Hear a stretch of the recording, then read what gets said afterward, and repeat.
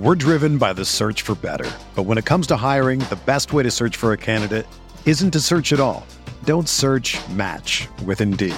Indeed is your matching and hiring platform with over 350 million global monthly visitors, according to Indeed data, and a matching engine that helps you find quality candidates fast.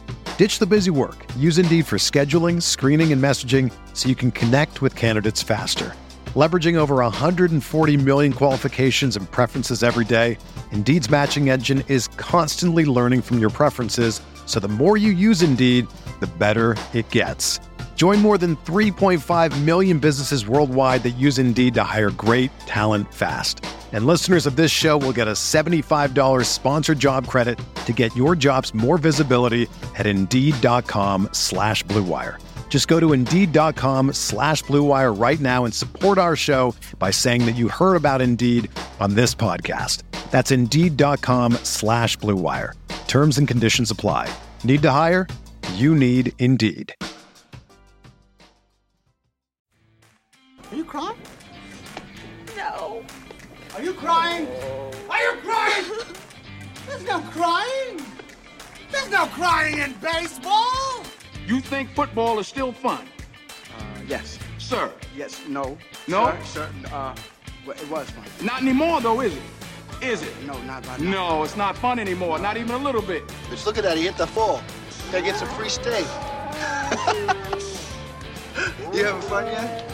Oh, yeah. I'm having a blast. Thanks. Good. All right, welcome back to Big Screen Sports, the podcast where all movies are sports movies. I am your host, Kyle Banduho, and we are strangely getting back to an actual sports movie this week. It has been a bit, but the patrons of the Big Screen Sports Patreon group have spoken and voted in 8 Men Out to be covered. Me and Caroline Darney breaking that one down. A first-time watch for Caroline, so and someone who was not aware of the Black Sox scandal, so we had a good time chopping it up, as always. And as for that Patreon group, I want to shout out new patron, producer patron, Taylor Logan, very old friend of mine.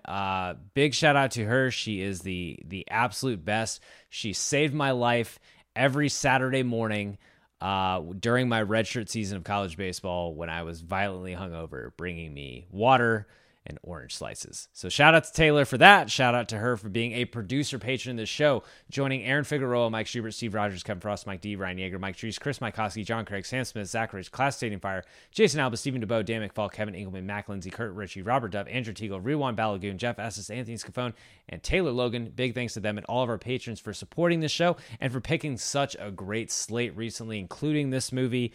They're also picking next week's episode, which if you join the Patreon, you get schedule updates. You get, obviously, you get a say on what is being covered on the show. You get access to our Discord, which means you get access to live watches. Me and Caroline doing another live watch with a theme month next month. So a lot of good things in the Patreon, and just really appreciate everyone who continues to support the show, keep this thing going. And with that, let's talk me and Caroline Darney talking 8 Men Out. All right, returning to Big Screen Sports, she is the co-host of For the Water Cooler and just the co-host of this podcast as well, Caroline Darney. Caroline, welcome back to the show. Yeah, it's funny. Oh, yeah, man, we're going to talk like 1920s gangsters the whole time, sir. So happy to be Talking here. about 8 Men Out, huh? You're looking great tonight, Kyle. What's going on? Hi. What's going on at For the Water Cooler, Caroline? I watched yet another time. I watched a movie for the first time for Pop Culture Potluck with the lovely Jamie Howard on, and she had us watch Practical Magic, which I had never seen before. I have never heard of that. Wild movie going to look from it up. like 1994. Sandra Bullock, Nicole Kidman, Stockard Channing. Love her. And it's based off a book, allegedly, I learned, which makes a little bit more sense because this movie is like 6 movies in one. Like it could not quite just figure out like what it wanted to be. I will not spoil the best needle drop, and it's in the first like 20 minutes of the movie. Is it better than the one from Palm Springs? Better? No. Funnier? Yes. Descended from a long line of witches, raised by their aunts after their parents' death from a family curse, the sisters were taught the uses of practical magic as they grew up. It's a loose loose description. This is There's a murder. There's ugh. there's all sorts of stuff that happens. And also young Rachel Evan Wood is in this. Like young, like 7. Isn't it Evan Rachel Wood? Maybe. Yes. Look, you can't expect me to get all 3 in the right order. Like That's tough. I gotta there's a high expectations. It's too late at night for that. That's Yeah, tough. you're right, Evan Rachel Wood. But yeah, she's like a youth. So it was watching it. I should just send you a screenshot of the live text I was sending Matt Scalisi, my co-host over there, and just a lot of all If you're caps. familiar with this show, you were familiar with Matt as he was Yes. on. He was one of the 15 guests on last week's show. He got all of the all caps. Like, what am I watching? Do I even like this? And then as I was talking about it on the podcast, which will be live by the time you hear this, so that should be the most recent episode. I was like excited to talk about the movie. It was one of those, like, it's not necessarily one that I was like, this is the best thing I've ever seen. This is going to be in the rotation. It's my favorite. It's very strong. Like, it's similar to like The Craft. Did you ever see The Craft? I'm familiar with The Craft. I haven't seen The Craft, but is it like one of those movies? And like we've had a lot of these, and I'm not sure what we're doing tonight is one of those, but like movies that I don't know if it's good, but certainly a lot of content, certainly a lot to talk about. Yeah, it was. And this might sound a little bit controversial, but for me it was similar to the first time I saw Napoleon Dynamite, where I walked out of Napoleon Dynamite and I was like, what was that? Like, what was that experience? Like, did I like this? And then I spent the next however many years of my life it has been since that came out quoting it like nonstop. So it's one of those, like, in the moment it's kind of like a weird journey, but then afterwards you're like, this had so much, it's ripe with just nonsense to quote and talk about and reference and so on and so forth. So it was a super fun episode. Obviously had to talk a little bit about Swelsey. We talked about Loki coming up this week. So a few things. It is. So it is. Well, I'm looking forward to listening. I have a flight tomorrow, so it seems like what I'm going to be doing. Yeah, but, soon. I think coming up they're going to make me actually watch make me watch an actually scary movie. So stay tuned for that. I'm looking forward to hearing what that is. We have a little something cooked up for Halloween season on this show, little double feature that I'm making you watch a scary movie. You are 2 of them. 2 of them. But if you join the Patreon, you already know that. And if you join the Patreon, you get to vote on movies for the show to cover. And the patrons voted on and selected this one that we are talking about tonight. We're getting back to the roots of the show. We are weirdly actually talking about a sports movie. I realize like it has been a long time. In fact, I'm just gonna go look right now. I should have done Stealing this stuff earlier. is sports. Don't you lie to these Stealing stuff lovely is people. sports. So 1, 2, 3, 4, 5, 6, 7, 8, 9 episodes ago was Smokey and the Bandit. Is that a sports movie? I mean, there's driving, bootlegging, the great sport of I was going to say, bootlegging. I think the last sports movie you did was She's the Man. How close am I? No, Angels in the Outfield. Ah, okay. I think Oh, She's yeah, the- that's right. She's the Man was last year. No. Yeah. No. Are you serious? Yeah. She's the Man was last year, I think. What? I swear you just did that in like June or July or something. Anyway, I'm sure Well- people are gripped by this conversation. Anyways, also I just found we got a 1-star review that I want to read before we go into this. Oh yeah.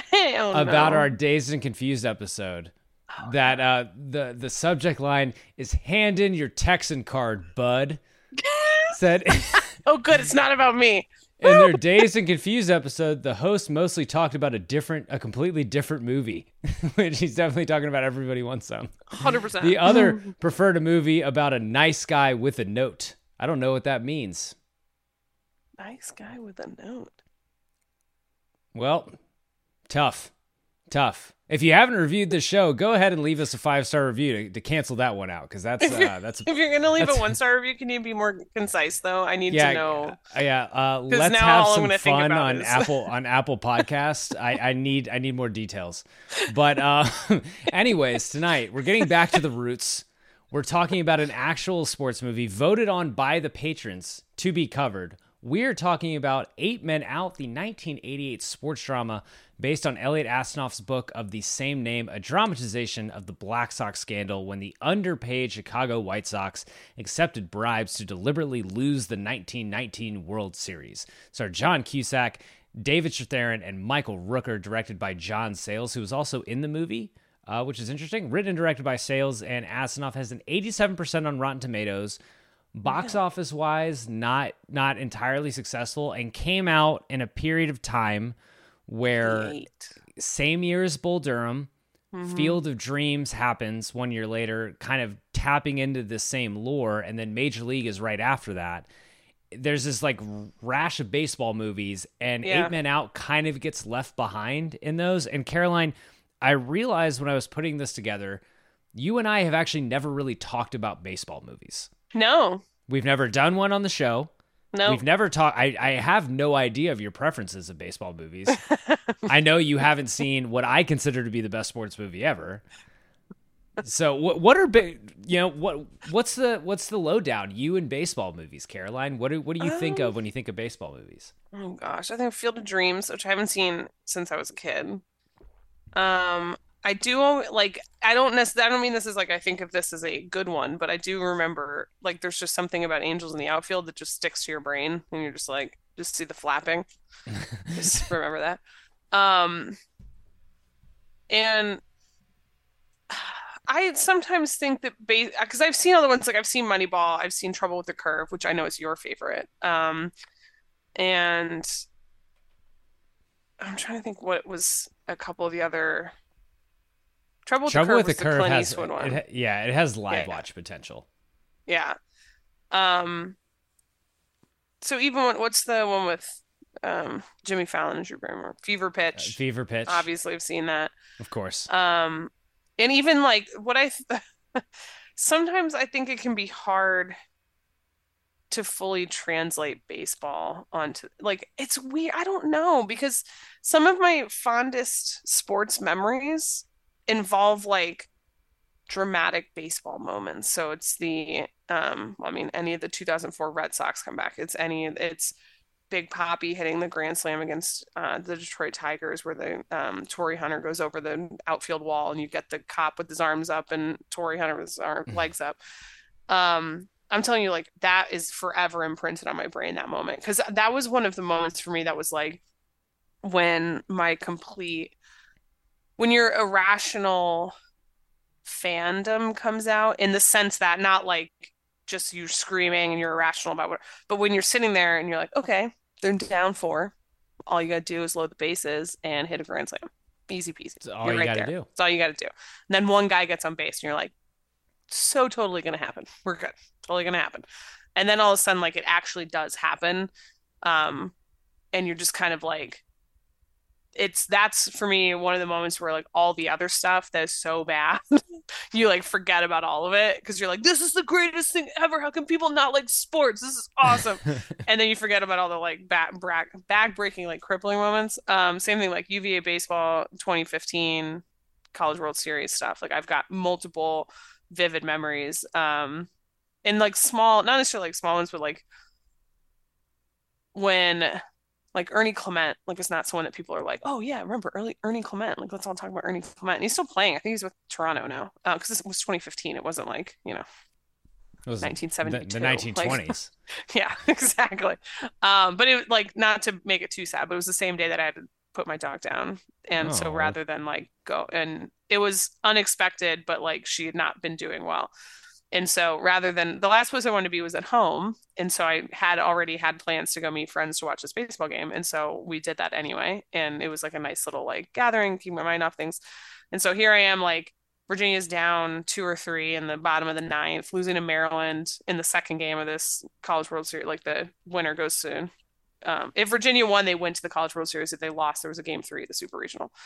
And I was like, great, my dog dies and we're gonna lose to Maryland. And anyway, Ernie Clement gets this like ridiculous walk-off hit in the ninth. And so I'm always like, I will always remember that moment. I will always remember Ernie Clement. Um, this isn't exactly what you asked, but why would I answer something that you asked on this podcast? But that's I why think what the sport of baseball sets up so perfectly for Yes. when it's done right, because big Yes. chill moments in baseball movies, there's a million of them. Like, Yes. I always use the example of Roy Hobbs in The Natural, like the walk-off home I run. have seen The Natural. See, the thing is, Yeah. I feel like I've only seen I haven't seen a recent baseball movie. Well, that's the big thing, is they kind of stopped making them. Yeah. Now they've certainly stopped making a lot of like the team ones, like the, underdogs, that whole thing. Yeah. There's Moneyball, which was kind of a different kind of baseball movie. It's like a business one. Yeah, and then it's like this can, a studio now will say, oh, wow, baseball can be big business and we can win Oscars with this. Let's give some money to Clint Eastwood and see what he does with it. And then Trouble with the Curve was the biggest piece of shit ever. And then since, there hasn't really been much. Little movie called Everybody Wants Some is actually really good. Check it out. What is that? I think that's set in Louisiana. Am I getting that right? We're not even going down this road. But baseball movies are why I wanted to do this show, because I love so many of them. Bull Durham's my favorite movie of all time. We covered a lot of them on the show, but baseball done well is great. Baseball done poorly gives me an aneurysm. This is a movie that I think gets left behind when talking about the best baseball films, because one, it came out among films that are regarded a little better and just were generally more popular. And two, it's a really interesting subject matter. Yes. I think this one is really good, really well done. They casted a lot of guys who feel like ball players, but it is not rewatchable like other baseball movies. There are not the scenes you go back to. You and I were talking before this about like, what are we going to do for best scene? Because a lot of the scenes, it's very level. A lot of them are the same. And it's more of like, very this repetitive. movie's, it's like, this movie's really good. I just don't know how often I would watch it. Look, I don't want to be mean, but this movie was incredibly boring. So like, you're me, right. It was well acted, and it was, and we joked about this before, but like, this didn't make me want to watch this movie again ever. It made me want to like spend a few hours in the Wikipedia hole about that. I honestly, I had never heard of this, of the Black Sox. Like, this was new to me. I don't know how that happened that I'd never heard of this, especially as someone who like oversees a site called Bet for the Win. Like, I works did in not know sports. about, like, this would be big biggest, for you. Like, betting. So maybe I gotta write a post about like, hey, did you know this happened? did you guys hear about it? It's like, did you hear about this? And also, Burt Reynolds died. Aww. Rest in peace, Burt Reynolds. But my biggest issues, I know it came out in 1988, and I know that it's portraying 1919, but the whole thing felt like just a sepia tone nightmare. Like, just not nightmare, but like, I had a really hard time distinguishing everybody and their roles. Like, I could tell like the baseball players. I also get really distracted by how creepy the gloves are in 1919. The little finger gloves. I don't like them, Kyle. I don't like them. I don't like them. And so every time like I'd see one, I was like, oh yeah, what just happened? I don't know. There was just a finger glove. But there's a lot of like generic men in suits with hats of varying styles. I like those little like boat ones, the little like the kind of like strawy ones. Yeah, the woven straw ones. Those are, but everyone has one. Gets real confusing because now I think about hats as like, it's a differentiator. Like, if someone wore one of those now, I'd be like, did you see the guy in the dapper hat? Unbelievable. But they all have them, so it's hard. You can't use it as like, oh, it's the guy in the hat. 99% of the time that's just Cam Newton. Also true. And then you throw in the level of like 1920s names where everyone's name is like Lefty, it's funny, Cal. Like, it's Buck and Kid. Not even kidding, so many of them spoke like that I struggled a little. And I know that it makes me sound like an idiot. I've had a long couple days, so it's probably just me, but I was like, this is not doing it for me. And I just was kind of like, maybe I was trying to think about what would be more. I do think that it's a hard time period to film, like to reenact, because I'm thinking about like even like not to make everything like MCU, but Captain America, the original one. Like it's hard, I think, to go back to the 20s and do like a convincing like story that doesn't feel like it's supposed to be a silent movie. You know what does it really well? A little show called Boardwalk Empire.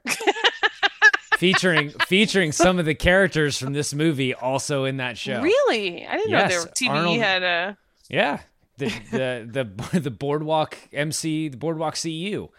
See, here's what's gonna happen. Arnold Rothstein, one of the most famous names. gamblers ever. Yes. Is that the guy who? So one of the things I found very fascinating is the logistics of gambling in 1920.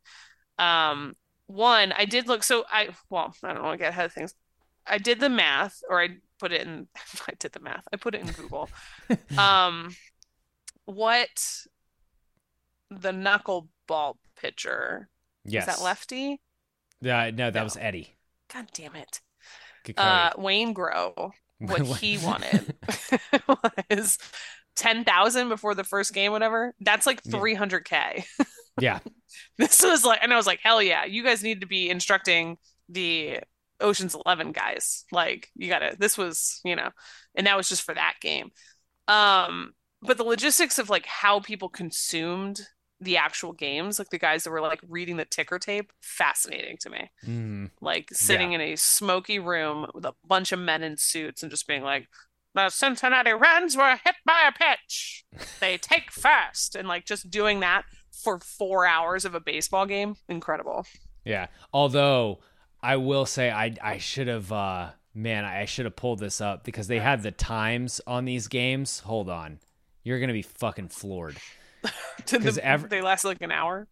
Everyone talks about the pitch clock and stuff, like got to speed things up. Okay, these games in 1919, the 1919 World Series, Game 1, an hour and 42 minutes. Game 2, an hour and 42 minutes. Game 3, an hour and 30 minutes. Game 4, an hour and 37. Game 5, an hour 45. Game 6, something went wrong, 2 hours and 6 minutes. Game 7, an hour and 47 minutes. Game 8, the clincher, 2 hours and 27 minutes, the longest game in the series.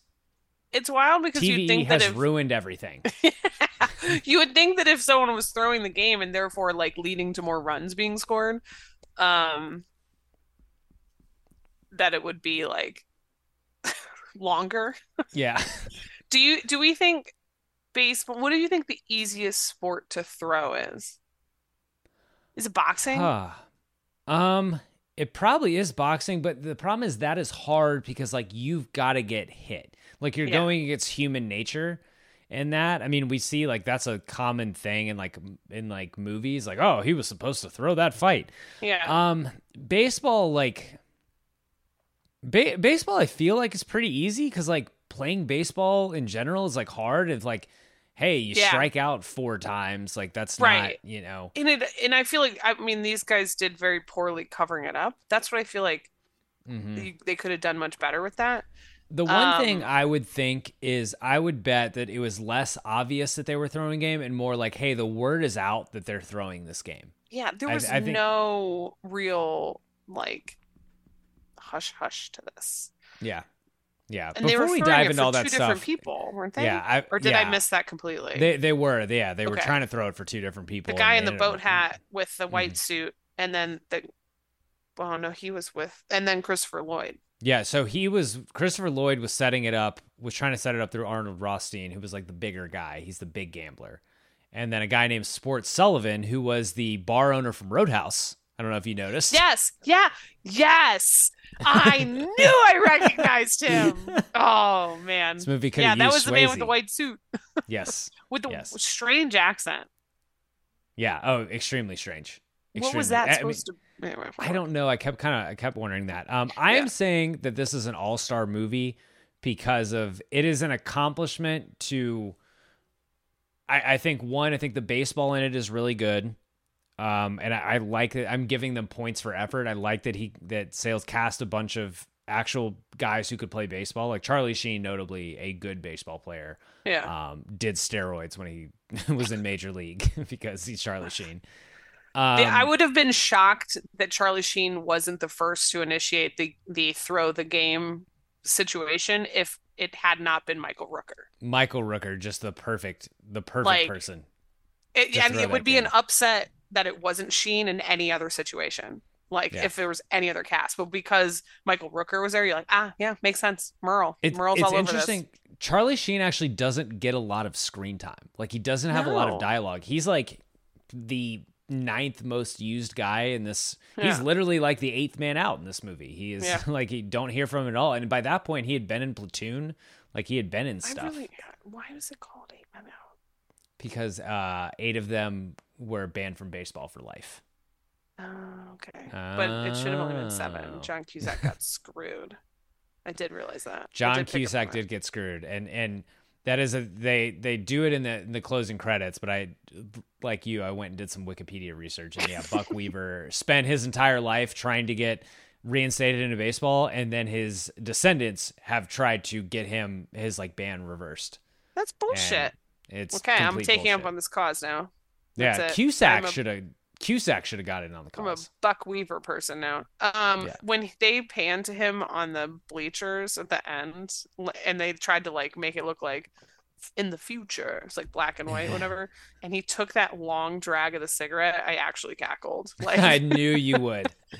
Absolutely. I haven't heard that name in forever. Just a deep drag, just like Joe Jackson. Oh, Joe Jackson. Haven't heard that name in a long time. Which always then makes me think of Toy Story 3 when that perfect moment with the clown on the windowsill. I haven't heard that name in forever. I love that moment though, where he's like, he was the best. He was the best. And I was like, That's he not was him. a figure skater. Sorry, we'll get to that. Let's jump into the trivia. Director John Sayles was contractually obligated to a running time under 2 hours. To inspire the cast to talk fast, he showed them the film City for Conquest from 1940. The final cut of this film, 1 hour, 59 minutes, and 48 seconds. I was like, it was real close to 2 hours. Right on the dot. D.B. Sweeney, who is right-handed, played the left-handed hitting shoeless Joe Jackson. He initially suggested filming his hitting scenes in reverse, a process used in The Pride of the Yankees. John Sayles didn't have the budget for such effects. Sweeney arranged to work out with a Class A minor league baseball team to learn how to hit left-handed. This is important because in Field of Dreams, Ray Liotta just hits right-handed as shoeless Joe Jackson. That is like the most Ray Liotta thing. Like, It is. What And is it? He's D.B. Sweeney has a left-handed? good swing. Left-handed? Don't care. Don't care. He also said Sweeney came to feel that the conditions and atmosphere around Class A ball were comparable to those around big league baseball in 1919, which is something I've never come up with a name for this scale. But the scale of how sports need to look in like 1919 compared to like now, like there's some sort of descending scale where like if we were watching a movie about baseball in 1919, like we were with this movie, or just like if it was made now, it doesn't need to look like the guys are now because they're completely different athletes. Like baseball back then just looked worse. And there's some sort of name for that scale, and I've yet to come up with it. And I do think that like the baseball scenes were good, like you said, but it was decidedly 1919. There's something about like every swing was like more of like a throw at the end. And it's partly the uniforms, the baggy sleeves on the uniforms, particularly where it just looks like, it's funny. See, we're playing baseball, like playing the whole baseball and big uniforms, weird gloves. Like everything just felt more dramatic. Like there wasn't a lot of like smooth athleticism portrayed by any of these people. So I actually love that. Like, that's why I love The Natural. I love that old-timey baseball where they're just playing with what looks like oven mitts and no one's wearing a helmet. And I love that. When they wind up and like all the jerseys and the hats have no shape. Like they're just like knit wool. Just floppy. And like it cracks me up. And there's like 3 women. In the entire movie. Yeah, this movie doesn't pass the Bechdel test. Okay, this one is just John Sayles used cardboard cutouts to help fill up the stands in the ballpark. He needed 1,000 extras to film close-ups and panning shots of live fans. To lure the extras, Charlie Sheen volunteered to take part in a contest for one extra to have lunch with him. What the fuck is lunch with Charlie Sheen like? Where do you think so? Did they film in Chicago? He's like, let's go to the hot dog place. I know. I know the field. The field was in Indiana. It was like I think in Indianapolis. Even better. But like, if you're that it's extra, like we're going to Shoney's. You're 20 minutes into that lunch, and you're like, I got to get the fuck out of here. He's like, so kid, what do you want to talk about? And you're like, I don't know. He's on the restaurant phone because there's no cell phones, and he's like, Charlie has gone to the bathroom 7 times. He's out of his fucking mind. That's amazing. Just like, if you show up, can eat with Charlie. I like it. He ordered a bunch of. He ordered half the menu, and then it got here, and he just said, "No, I don't eat." He makes you pay. Oh, buddy, I forgot my wallet in the car. Can you grab this? Yeah, I saw that, and I was like, we got to talk about that. Studs Terkel, who plays the old reporter Hugh Fullerton. Stop. Was These 75. are not real names. Was 75 when he played Chicago sports writer Hugh Fullerton, who in real life would have been 46 at the time. But that kind of helps the, like the people just looked older in the old days. Like 46 was 75 in 1988. Yeah, essentially. Yeah, absolutely. Yeah. Yeah, you're about 3/4 of the way through. Yeah. Yeah. Arnold Rothstein, the gambling racketeer and crime boss in this film, was summoned to testify to the grand jury before the trial in Chicago. Prosecutors couldn't find any evidence linking him to the fixing of the series. Spoiler alert, if you want to dive in on the history of Arnold Rothstein or want to watch Boardwalk Empire, he was murdered in 1928 after refusing to pay a $320,000 gambling debt from a rigged poker game. Oof. Tough way to go. Yikes. Yes. Oy. Tough way to go. Caroline, let's take a quick ad break, and then we're going to get back with what worked. We're driven by the search for better. But when it comes to hiring, the best way to search for a candidate isn't to search at all. Don't search, match with Indeed. Indeed is your matching and hiring platform with over 350 million global monthly visitors, according to Indeed data, and a matching engine that helps you find quality candidates fast. Ditch the busy work. Use Indeed for scheduling, screening, and messaging so you can connect with candidates faster. Leveraging over 140 million qualifications and preferences every day, Indeed's matching engine is constantly learning from your preferences, so the more you use Indeed, the better it gets. Join more than 3.5 million businesses worldwide that use Indeed to hire great talent fast. And listeners of this show will get a $75 sponsored job credit to get your jobs more visibility at Indeed.com/Blue Wire. Just go to Indeed.com/Blue Wire right now and support our show by saying that you heard about Indeed on this podcast. That's Indeed.com/Blue Wire. Terms and conditions apply. Need to hire? You need Indeed. All right. Three things that worked about this movie. I will kick it to you. Okay. As what jumped out as something you enjoyed about this one? This is the first time. I think the topic, like, and I know that this is again something where like I'm an idiot and I had never heard of this, but it's a fascinating, especially now with the prevalence of sports gambling. It's more relevant than ever, this movie. Yeah. And it's clear that, I think this is what led to a bunch of changes or scrutiny, because they were one of the things when I was watching it was like, Michael Rooker has no chill. I love him with my entire heart, by the way. He was Merle. What is your favorite Michael Rooker? Probably Merle from Walking Dead.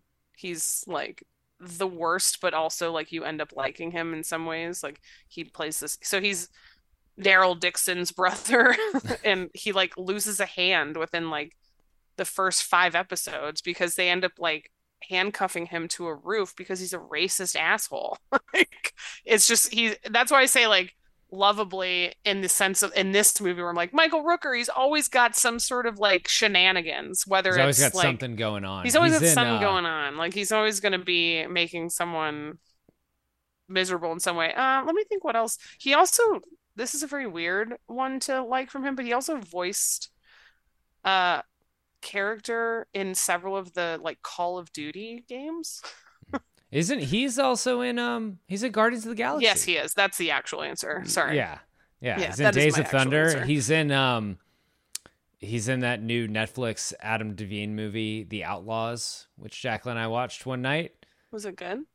Okay. Yeah. Had its moments. You're Pierce correct. The Brosnan answer is is fucking having a actually- great time in that movie. That's good. Who else Yeah. was in that I was like, they're in that? Michael Rooker. Oh, really? Let's see. I'm just going through his like. Yeah, I don't know. I'm horribly embarrassed that I did not. Well, kind of on that subject, quality cast. A lot of just absolutely. everyone's good, and almost everyone in this cast is also good in something else. Like Cusack has obviously gone on to have a career, like a great career. Like Con Air, yeah. Con Air. Cusack can also like act. I don't know if you ever saw Love and Mercy, where he plays Brian Wilson for the Beach Boys. Really good. He chewed up this movie. I'm not gonna lie to you. He's going for it. It's really interesting. We like the Charlie Sheen again, not a lot, but like everyone in this movie, like think fucking Doc Brown is in this movie. Yeah. And then did you recognize his little running partner, the Billy Maharg? Did you recognize that actor? No. His name is Richard Edson. He is the guy in Ferris Bueller who takes the Ferrari. He takes Cameron's Ferrari for a joyride in Chicago. Oh. That was that guy. Well,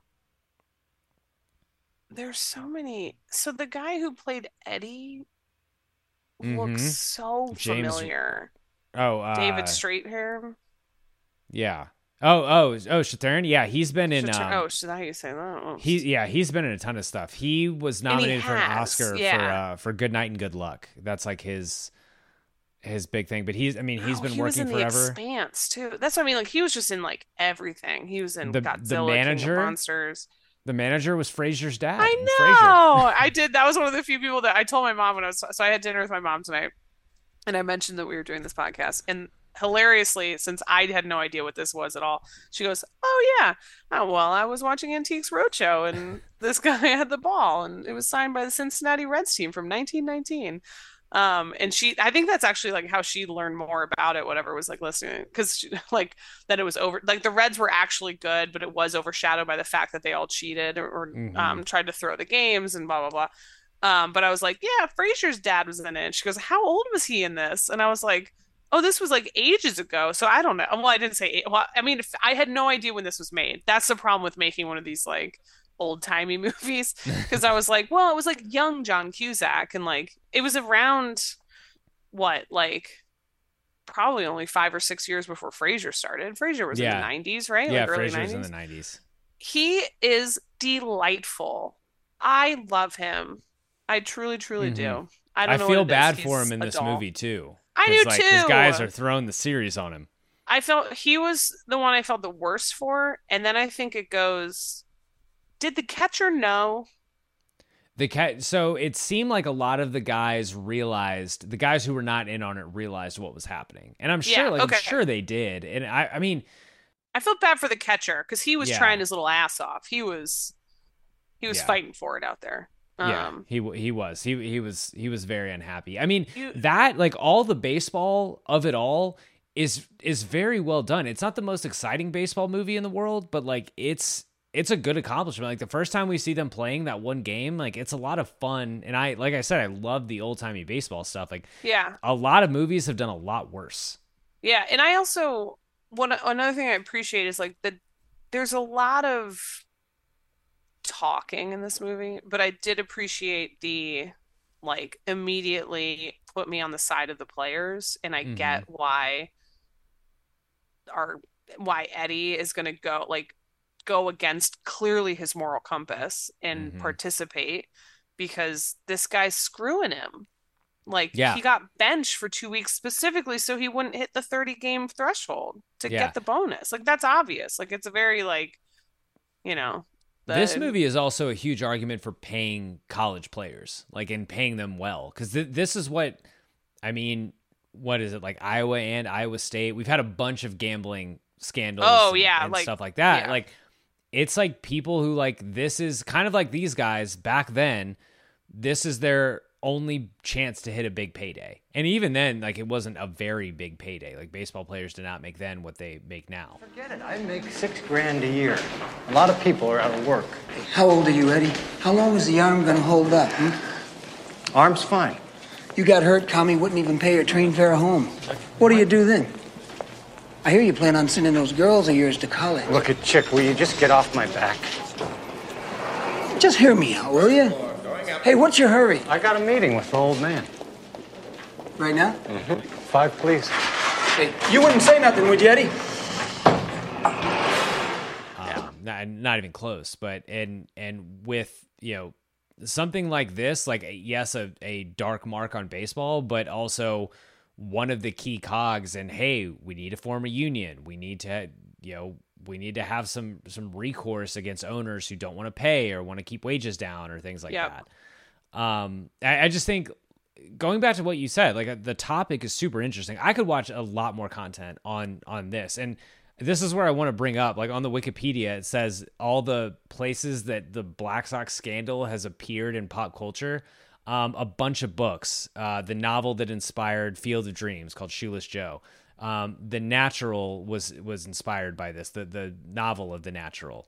In the movie, this is referenced in The Godfather. This obviously has this movie. This is Field of Dreams. It's referenced in The Great Gatsby. It's referenced in Boardwalk Empire. Like, this reverberated through sports and through pop culture, and it's incredibly interesting. Like, really, really interesting. I wish, not to get into like 3 down or what didn't work, but I kind of wish it had been half and half of half them throwing the series, and then a bigger half into the unfurling of the scandal, because we really just get like a montage. I kind of like the journalism montage, like, journalism matters, but like, I would like them putting the pieces together of this, the court case and stuff, the decision to ban them, because the movie pretty much ends when they think they're getting off, and then and they their don't bands really come down. like. Yes, thank you. I just was I agree 100%.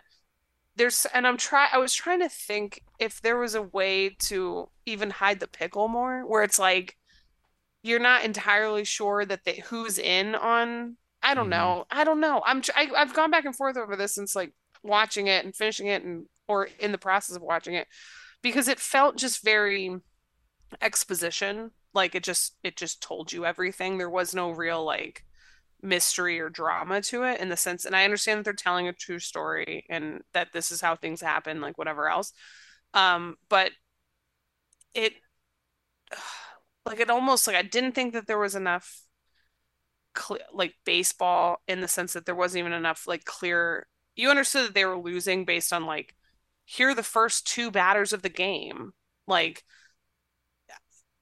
I could have done with more like scoreboard shots and like dejected end of game things, and like, I don't know if that makes any sense, or if that would be a way worse movie. I don't know, but there was just a little something missing. And I think you're right, is if they had done a better court scene, whether that's longer or I did really like the juxtaposition of the serious court scene with the fans, like that they all were like the good boys who made it to the World Series, and the cheering, and when like, how did I want to see the papers get stolen, not just have that be some throwaway thing. Yeah, like that was clearly a huge thing that happened. Yeah, like, I was, in retrospect, I'm less interested in the actual throwing of the series. Like, that was less dramatic than the repercussions of everything. Yes, and we don't get to see how the only people who we get to see the effect of being banned from baseball on are kind of Joe Jackson and Buck Weaver, and we don't even get to see them get else. told that they're being banned. That moment, we just see them celebrating as like the like intense rich men discuss, their futures, but we never get the actual like breaking it of them and like what happened to like all the other characters. I feel so badly that I didn't think of Yondu first because I love Yondu and like that, like Guardians of the Galaxy is one of the most consistent. You just circled trilogies. All the way back to the Michael Rooker. Yes, because I was going to call him Merle again. Because that is how much I associate Merle with Michael Rooker. Because I was like, I don't even know. I forget his real name half the time because he's Merle, and that's what like my defense for not saying Yondu. Also because Yondu is blue, and that does throw me off. I'm not going to lie. But shout out to What if Michael Yondu. Rooker was blue in this movie? Would it have changed this movie for you? No, it's shout out to the Ravager funeral, which makes me cry every single time. Can't. We're getting off the Guardians of the Galaxy train right now. I'm not ready to talk about that franchise. I was going to say we don't even get to see how it affects him. Like because this is something going into what works is Michael Rooker crushes this role. What he does so well is this like I don't even know the right word for it. He's so like mischievous. Mm-hmm. Like he's always having a good time. Him and the other bro who I could not even begin to tell you who he was or what position he played or the what shortstop, I believe that was Swede. Skip Callahan name he had. Swede, the two of Reesberg. them, yeah, they took none of it seriously. They were like, we're going to get away with this. Who's going to say anything? Who's going to catch us? If they catch us, who's going to believe it? No one's going to put, and like the whole time they're always like rubbing elbows and making jokes. And he was great. They were great. That part was outstanding. But yeah, I think treating poor Joe Jackson like he's Forrest Gump. Yes. And like even when Buck Weaver wanted to like when he got all he's just playing his character from like Buck Weaver goes on to be in the DEA and like be in Con Air. It's the same guy when he has to find something outside of baseball. Yeah, it's his like I am a moral upstanding man. When do I have my chance? They were like, shut up, nerd. I loved his outburst in the court scene. I love him sticking up for himself. Like, fuck yeah, Cusack. You tell him. This isn't fair. You get Rooker being like, sit down, dork. Like, it's the baby Billy. Get outside, nerd. Nobody cares. And then he's the guy that would get like the whole crowd to laugh to and be like, yeah, loser. I love though when they're about to read the verdict and Cusack is like, I just wanted on the record that I asked for a separate trial. I tried. I hit 324 in the World Series, all that stuff. No one cares about your record, dork. As soon as they read the not guilty verdict, he's like, oh yeah. He's just celebrating with all of them. The big band's like I texted this to you. What if a big brass band had broken out when OJ got found not guilty? Like, I just think more big brass bands should be used as just immediate responses to more things, like just in general. The music was just like, oh, like the whole time, just like jazzy walking down the street music. Love it. If I was better at editing, I would pull the like we find the defendant Orenthal James Simpson not guilty and just. Oh my god! Oh, it's so bad. Something else I liked the two sports writers kind of keeping track and be like, hey, this is fishy. I liked the running bit about the circling the names on the scorecard. Yeah, like, oh, this guy's also, in. They said they were gonna like you see what you think's fishy and I'll see what I think stinks. And then they were just sitting next to each other and looking at the same thing. Yeah, so that's like but also if there's a play that you think is suspicious, don't just circle the guy's name. Like write a note about what the play was and what you thought was suspicious. I needed a scene of both of them after game one, like laying their scorecards down and having like the same plays circled or something like that and the same guys circled. I would have been in on that. Also, I keep going back to the fact that I thought they were really bad at cheating, the players. Yeah. I mean, because again, that's I feel like that's something that's really tough to film is like guys who aren't actual baseball players pretending to not be good at baseball. True. Fine. It's tough. Like I loved the, if you hit the first batter, we'll know the fix is in. Like, the fix is in. Fix is in. On that subject, like fix is in, I wrote this down. I would have loved speaking in 1919 like gangster speak. I'm honestly so proud of myself that I've like held back a little bit. This is me holding back because I absolutely loved like, it's funny, you see? You see this guy over here, he's got himself in a real sticky situation. I'm gonna throw the World Series, sir. I got an idea for you, Skip. Everyone's calling everyone nicknames. I'm telling you, I really struggled, and I know I've had my Wayne Grow situation. They've not really shown that I'm good with names, but I went into this and they started talking and I was like, I am not going to know a single person. So we movie. have Dickie, Swede, Kid, Chick, Lefty, Hap, How Shoeless, am I supposed to remember these? Ring, And Billy they all Mahog. look relatively similar. Yes. And then, but they also look very different when done up differently. Yes. Like they're either in a uniform where they all look the same. The only one I could tell every single time was Rooker and Cusack. And then when they're not in those uniforms, they're in like wild 3-piece suits with different hats. And I'm just like, ugh. And the women all looked the same. Yeah, well, I mean, that seemed very by design. Like, hey, and I was like, we got nothing for you, ladies. You can be Eddie's concerned wife, or you can be Buck's concerned wife. You have two choices. And I was like, I don't remember which one was married to which person. Like, struggled with that. So I just struggled a bit with this. Yeah, I've already said my strikeout. I think focusing like less on the suspension, because that's the lasting legacy of this is the trial and the suspension. Because I was like, when they said that, again, there's been a lot of stuff going on today, but they said it, and I was like, did he just like ban them? Like I didn't think it was, again, super clear, which is why we should have had a scene where he tells them. And like, yeah, did Shoeless Joe Jackson? So he just changed his name and like went back up through the ranks. No, so a lot of these guys, like in Shoeless Joe Jackson, ended up playing like semi-pro ball or playing in non-affiliated baseball. None of them ever played the major leagues again. And it was kind of like the big thing of Field of Dreams is that Shoeless Joe, hit 379 in the World Series, hit the series only home run, like didn't deserve to be. And then you get a really incredible Ray Liotta monologue about that, about like how much he missed baseball and stuff like that. And that's the stuff that this movie really needed. And I think I'm wondering if like people saw this and then saw Field of Dreams and saw, because you see all these guys in Field of Dreams too. And it's like, I kind of like that. Like them, like, being more wistful instead of the last time we see them, they're all really jovial. Like, hey, we got away with this. Yeah. Everyone except Buck Weaver.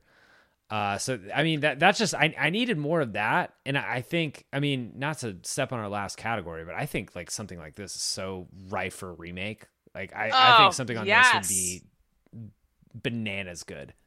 Yes, absolutely. Yeah, absolutely. You know who they should cast in it? I can tell you. I can tell you who'd be really guy who's pretty good at baseball. They've been in some baseball movies.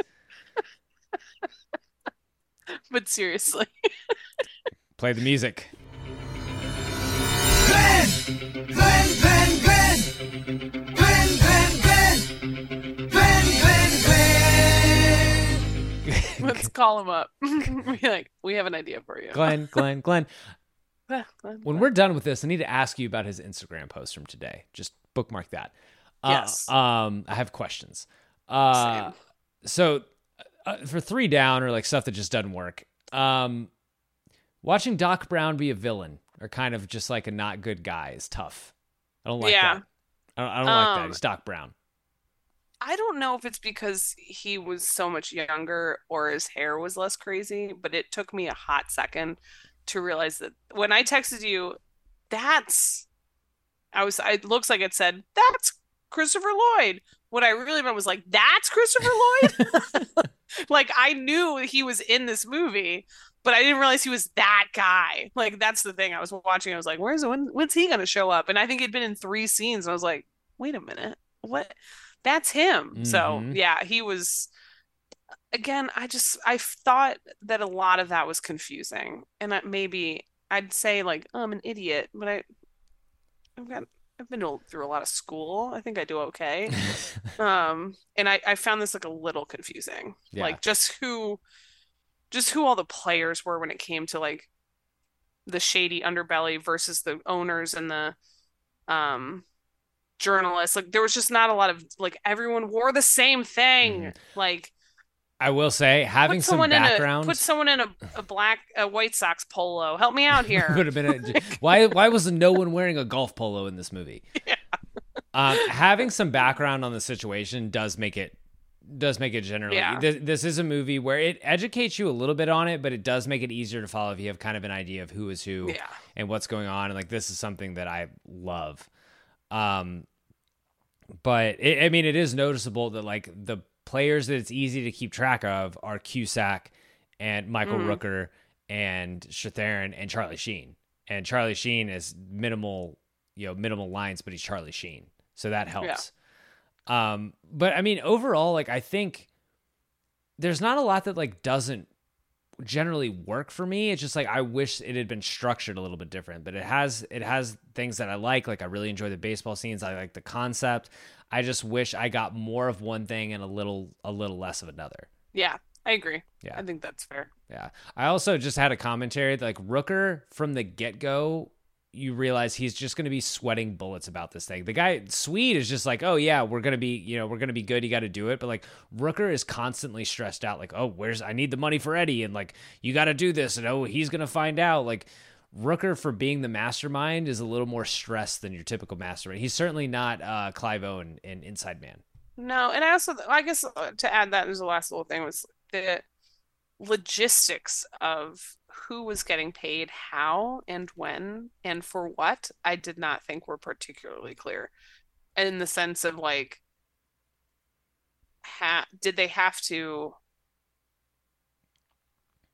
I don't know. I just think if you're gonna make someone throw it, don't make them lose the first 3 games in like absolute fashion. You know what I mean? Like no shit, everyone found out. Like you made them lose the first 3 games like a clown show. Like and then I couldn't figure out if they had to lose the whole thing, because I thought the players were like, okay, we'll lose the first 3, but also apparently there were a billion games, because I thought I was losing my mind when I saw it say game 7, and then they were like, we still got games to play, and I was like, did I hallucinate that? Best of 9 and then it said World game Series. 8, and I was like, game 8?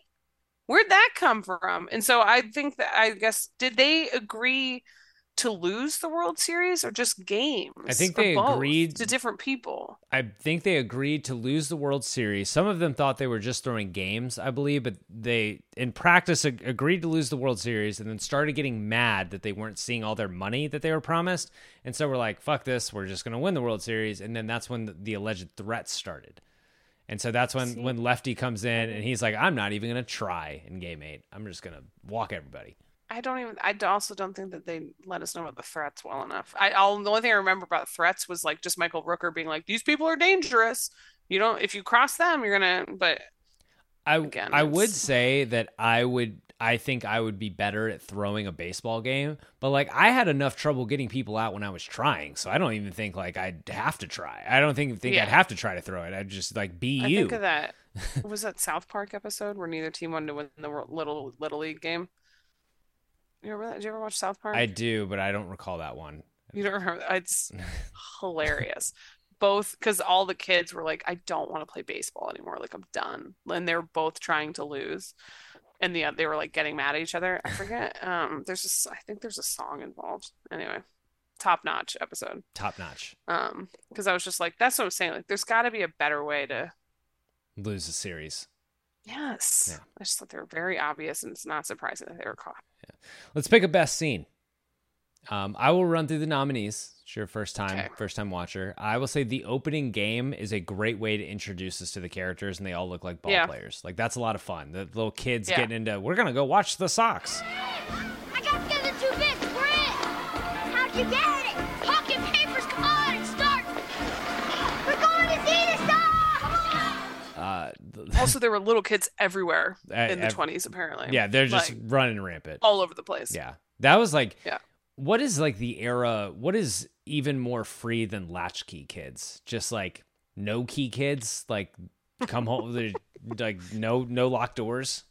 Well, I mean, when did all the labor laws go into play? My favorite Ron Swanson quote about child labor laws ruining this country. Love that show. So good. Yeah, I mean these little kiddos were just wilding in the streets. They all had jobs though, I'll tell you that. They're all selling papers and sweeping cool chimneys. Yeah. When they're at the bar setting up the fix, the movie gets right to it, which I really appreciate, and then all the dialogue is sharp and quick, and it feels really authentic, and it's also in that 1920s speak. Hey, wanna cheat, huh? Yeah, what if we could get the money to fix the World Series, huh?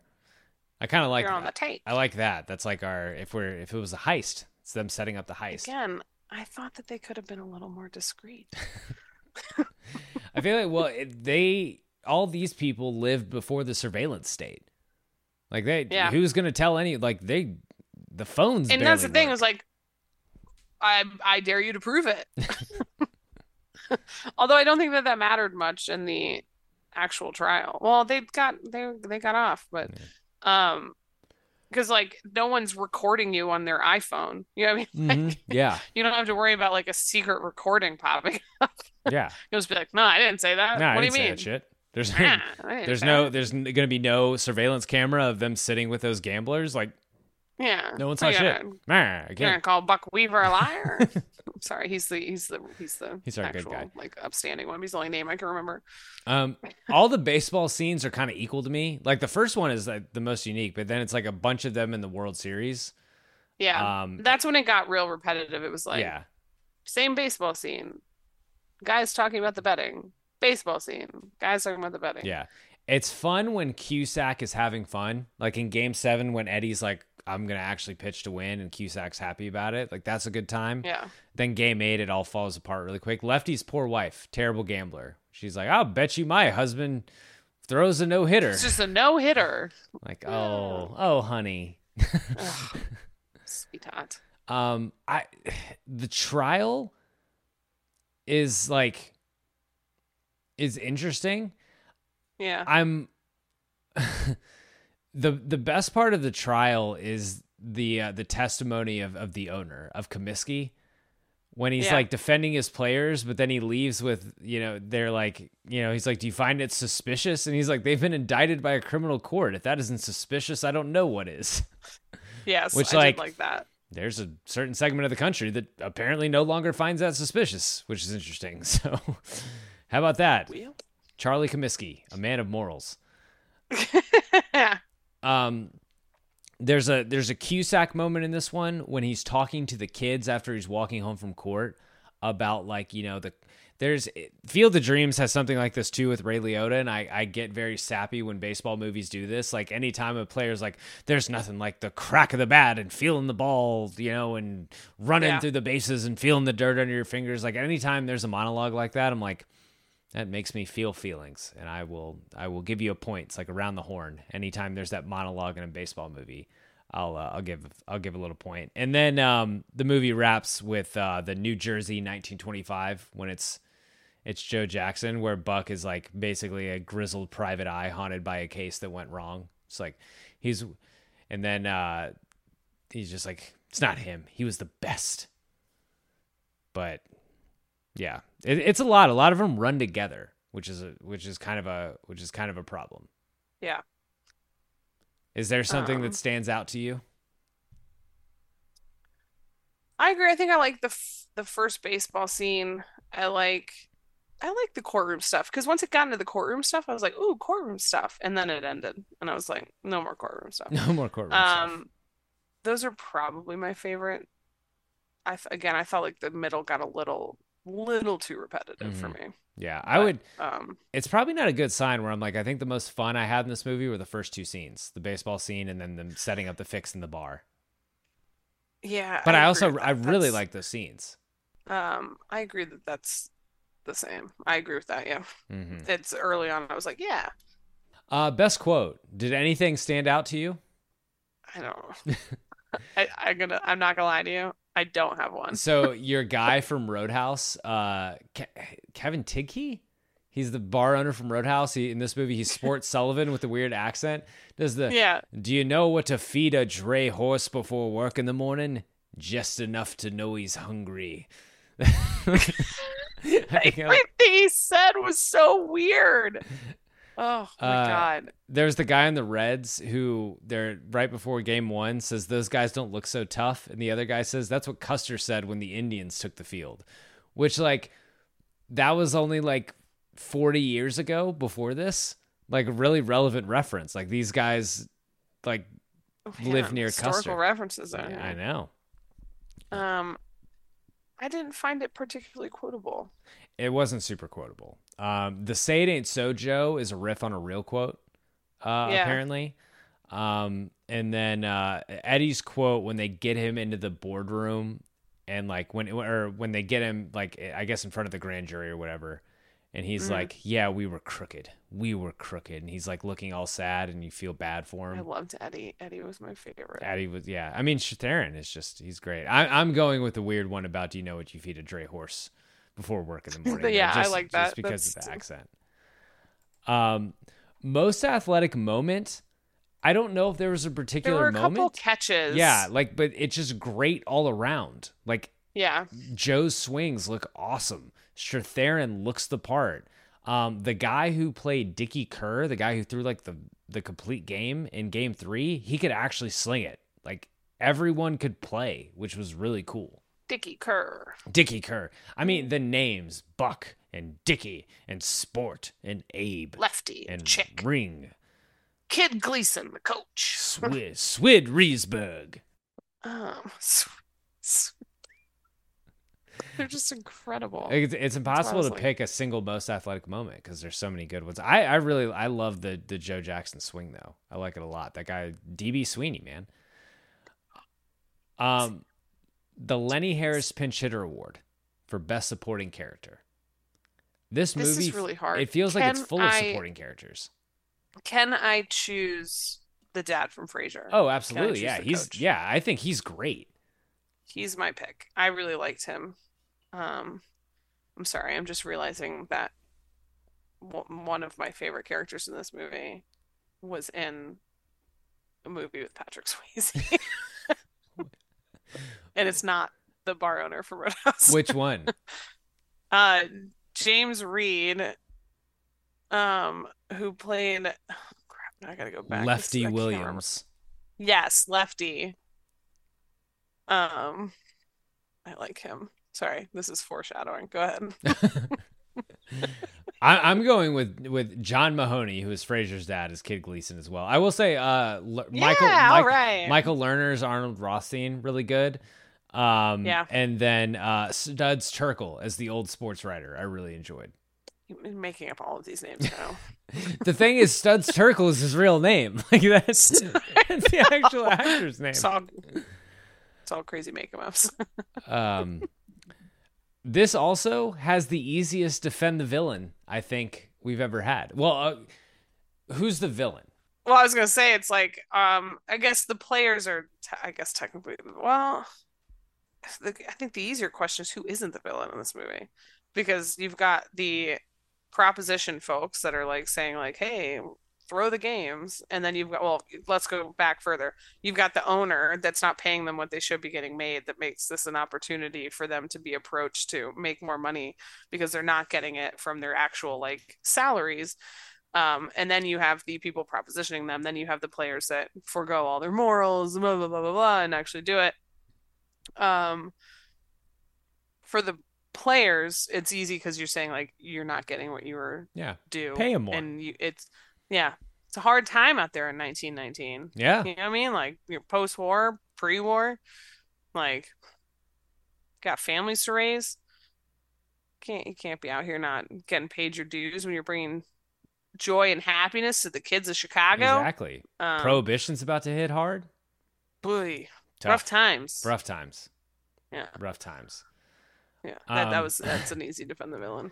Let's take an ad break before we get to our next category. Whether you're a world-class athlete or a podcaster like me, we all understand the importance of mental and physical well-being and proper recovery for top-notch performance. That's why I'm excited that Unified Healing is sponsoring this podcast. Unified Healing is a new and super innovative global network of wellness centers powered by Energy Enhancement System, or EE System. If you haven't heard of the EE System, you'll want to listen up. This technology promotes wellness, deep relaxation, purification, and rejuvenation. At hundreds of locations across the globe, access to a center is easy and affordable. Interested in experiencing the EE System technology for yourself? Go to unifiedhealing.com/bluewire to learn more and find a center near you. That's unifydhealing.com/bluewire. No material or testimonials on the Unified Healing website are intended to be viewed as medical advice or a substitute for professional medical advice, diagnosis, or treatment. Always seek the advice of your physician or other qualified healthcare provider with any questions you may have regarding a medical condition or treatment and before undertaking a new healthcare regimen, including EE System. All right. The Peter Gallagher Award for the hottest person in this movie. There are no women in this movie. So yeah, really, and like if the women that are wearing very billowy dresses and coats and there's such. one I'll have to send you. I actually took a picture of the conversation that John Cusack was having with what I think was his wife, and her hair was just hilarious, all over the place. And Cusack has the slick back. Yeah, I gotta tell you, John Cusack does not do it for me. He's a lovely, objectively handsome man, just not, and that's why I'm going with Lefty Babe. Really? Yeah. So like you sent me earlier, the James Reed. James Reed, my guy, right? Yeah. James Reed. Hard to do. He is just like, I don't know what it is. I'm here for it. It's because it's not Charlie Sheen. It's not John Cusack. It's not the guy from the ice skating movie. He's just, when you sent me that, or you retweeted it, I don't think you even really sent it to me. Yesterday, someone made that like the baseball montage. Yes, shout out. His name is Adam K. I don't think I have his last name, but we follow each other on Twitter, and it's great. He made one for football and hockey too. Hold on, it's Adam K at Somerset VII. So everyone go watch that. It's great.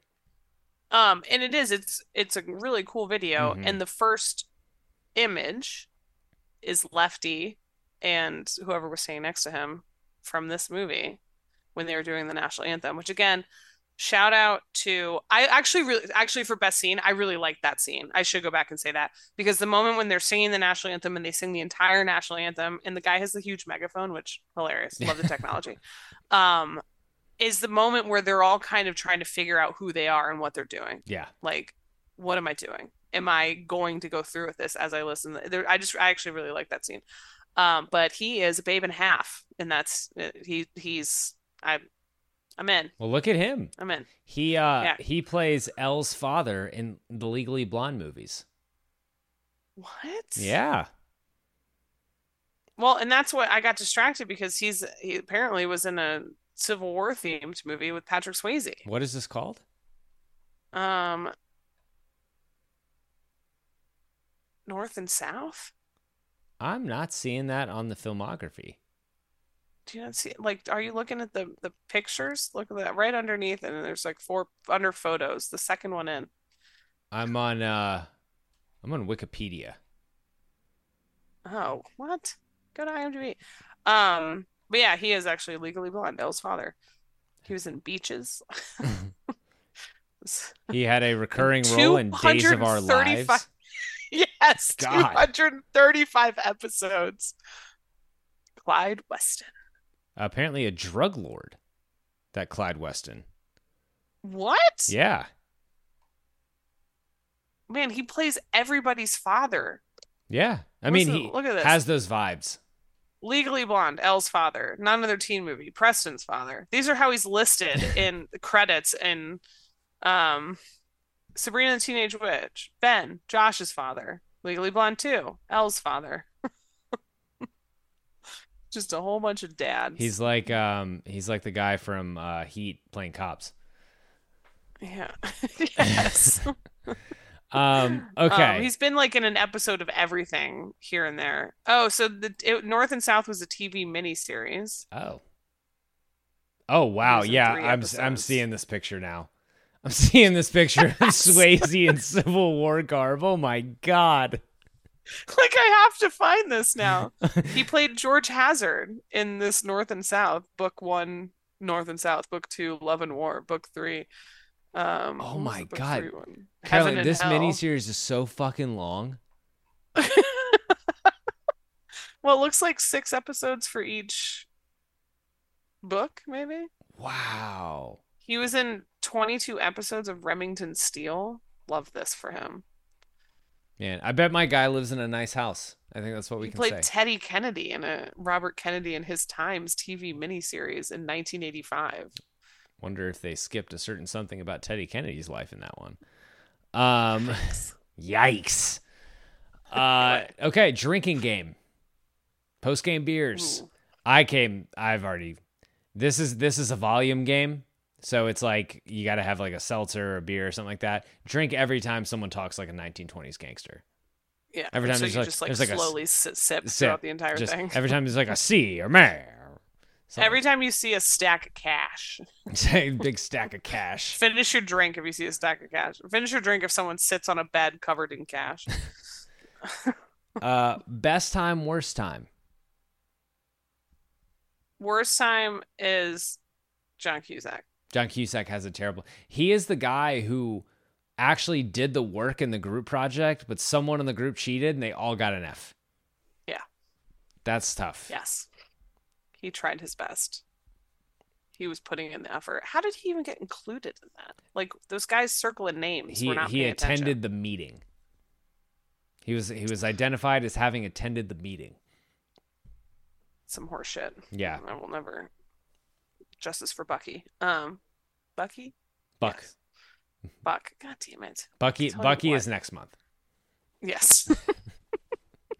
Whoa, I just thought about having to do the Peter Gallagher Award. Oh, it's going to be tough. Oh no. Yeah. Okay.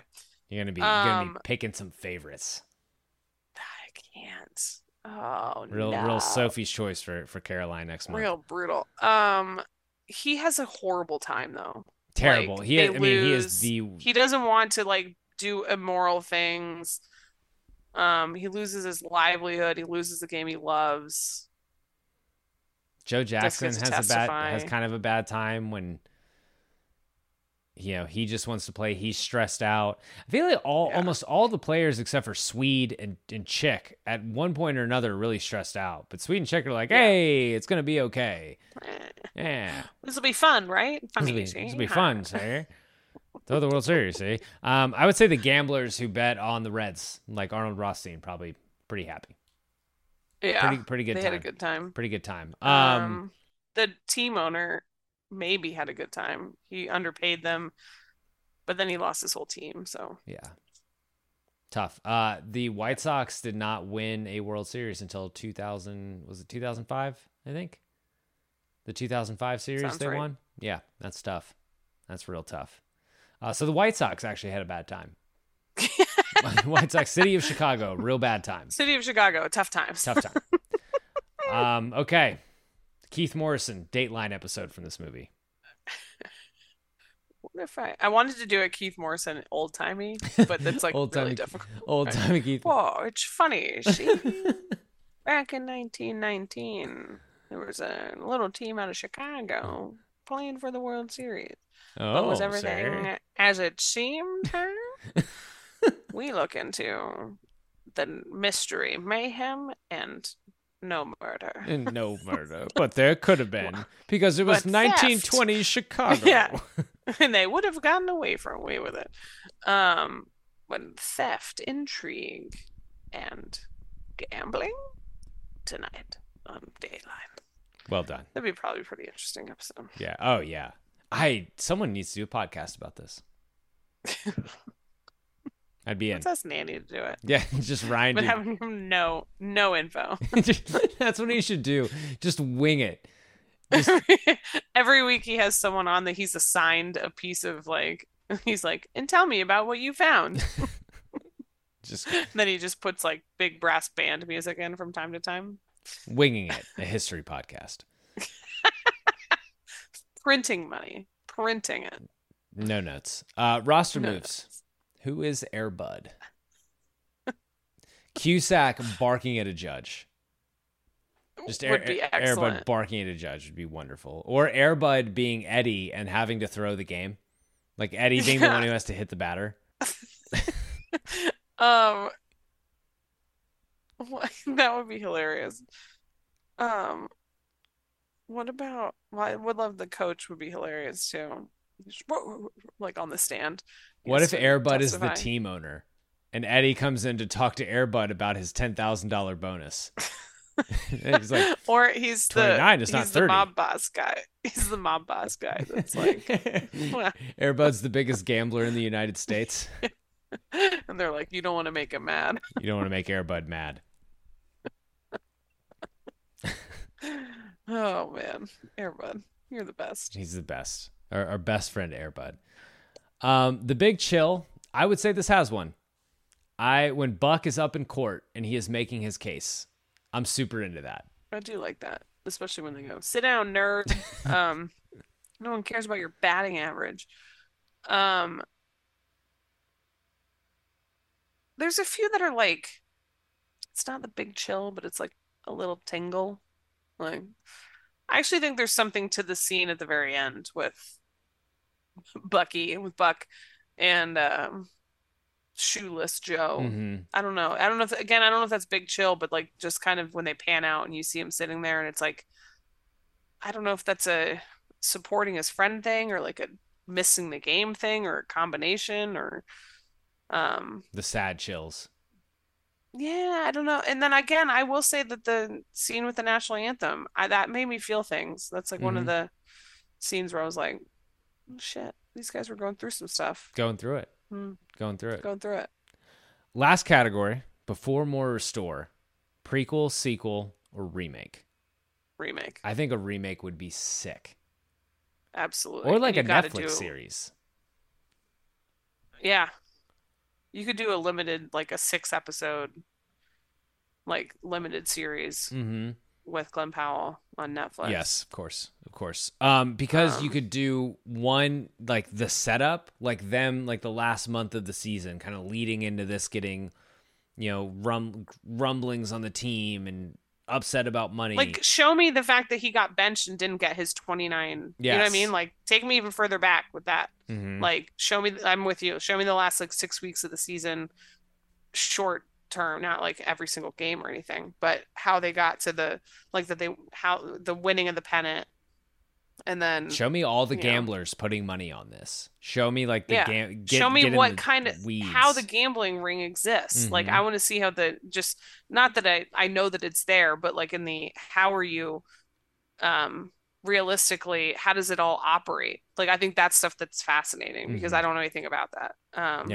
And then show me too, like where they show us pretty well that like again Rooker and Swede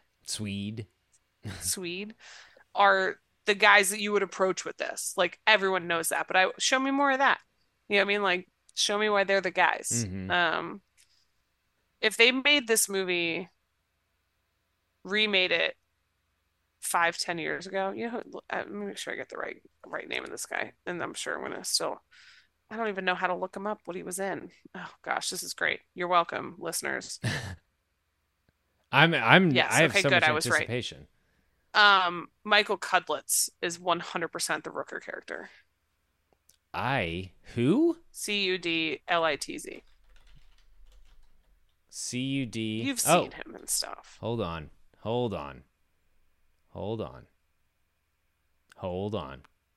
Oh yeah, from Band of Brothers.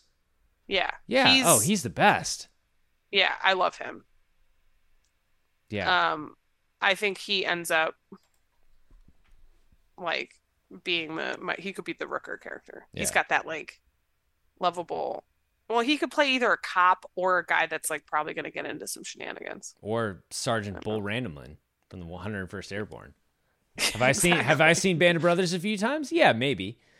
It's on Netflix now. I I'm know. trying to like I love build it so myself up much. to watch it again because it makes me so sad. I love it so Did we? much. It's one of we my talked favorite about plane this- watches. Well, we talked about this last week with you watched it on a plane. I would be a mess. Yeah. We talked about it last week with that thing you do in the end with the Ken Burns ending, where like, so the first time I saw Band of Brothers, I was on deployment, so I was like post college, like I didn't see it because that's the thing too. You have to remember, if you didn't have HBO, you had to get it on DVD, like a box set, And and then so you had to I'd lug never that seen around. it. Yeah, and so my buddy Graham had the box set, and he had it with him in Turkey, like when we were on deployment. And so I watched it, and we watched it together. And it was one of those things where like I felt really badly for my guy friend because I was sitting there like quietly weeping, and he like didn't know what to do. But they got to the last episode, and they're telling you all the stories about like the people going home and like all this stuff, and I am just a mess, like a full on just like. You know, like the whole thing. Have and you read the that's book? No, I have not. You should read the book. It's amazing how good a job that the TV series does of the book. Yeah. Like it's It one of also- the best literary adaptations to movies ever. It also is the thing where you realize that like Michael Schwimmer can play one character. Yeah. Like he's Ross. And now he's just Ross in a uniform annoying everybody. Yeah. And don't forget Jimmy Fallon and his cameo in the Bastogne in the episode before right before Bastogne. Yeah. That's a wild choice. Yeah. Yeah. I mean, It's a wild the choice. cast of that, Tom Hardy's in that, Michael Fassbender's in that. I see. This is actually, you know what? I need to go back and watch again just for that, in the sense that, I actually kind of don't even want to look up everyone who's in it again because I want to be surprised. You should. You should. Well, that was Band of Brothers Minute on the 8-Man Out Pod. Every episode we're gonna start doing Band of Brothers Minute. I also have not. I don't think I ever finished The Pacific, Oh. which is also on Netflix now. Yeah, and then there's So the I might new, just have to have a dad fall. the new and- show produced by Playtone. I think it's Masters of the Air with Austin Butler. Kind of wonder, yeah, about pilots in World War II. Excuse me? Yeah, I wonder if Austin Butler's going to talk about Elvis. Hold on. Well, Talk like Elvis. Mama, I'm flying this plane. Since we did that thing you do last week, I listened to the Smartless episode that Tom Hanks was on. And he said that was like his favorite project that he ever did, by the way, was that thing you do. Well, The entire episode was great.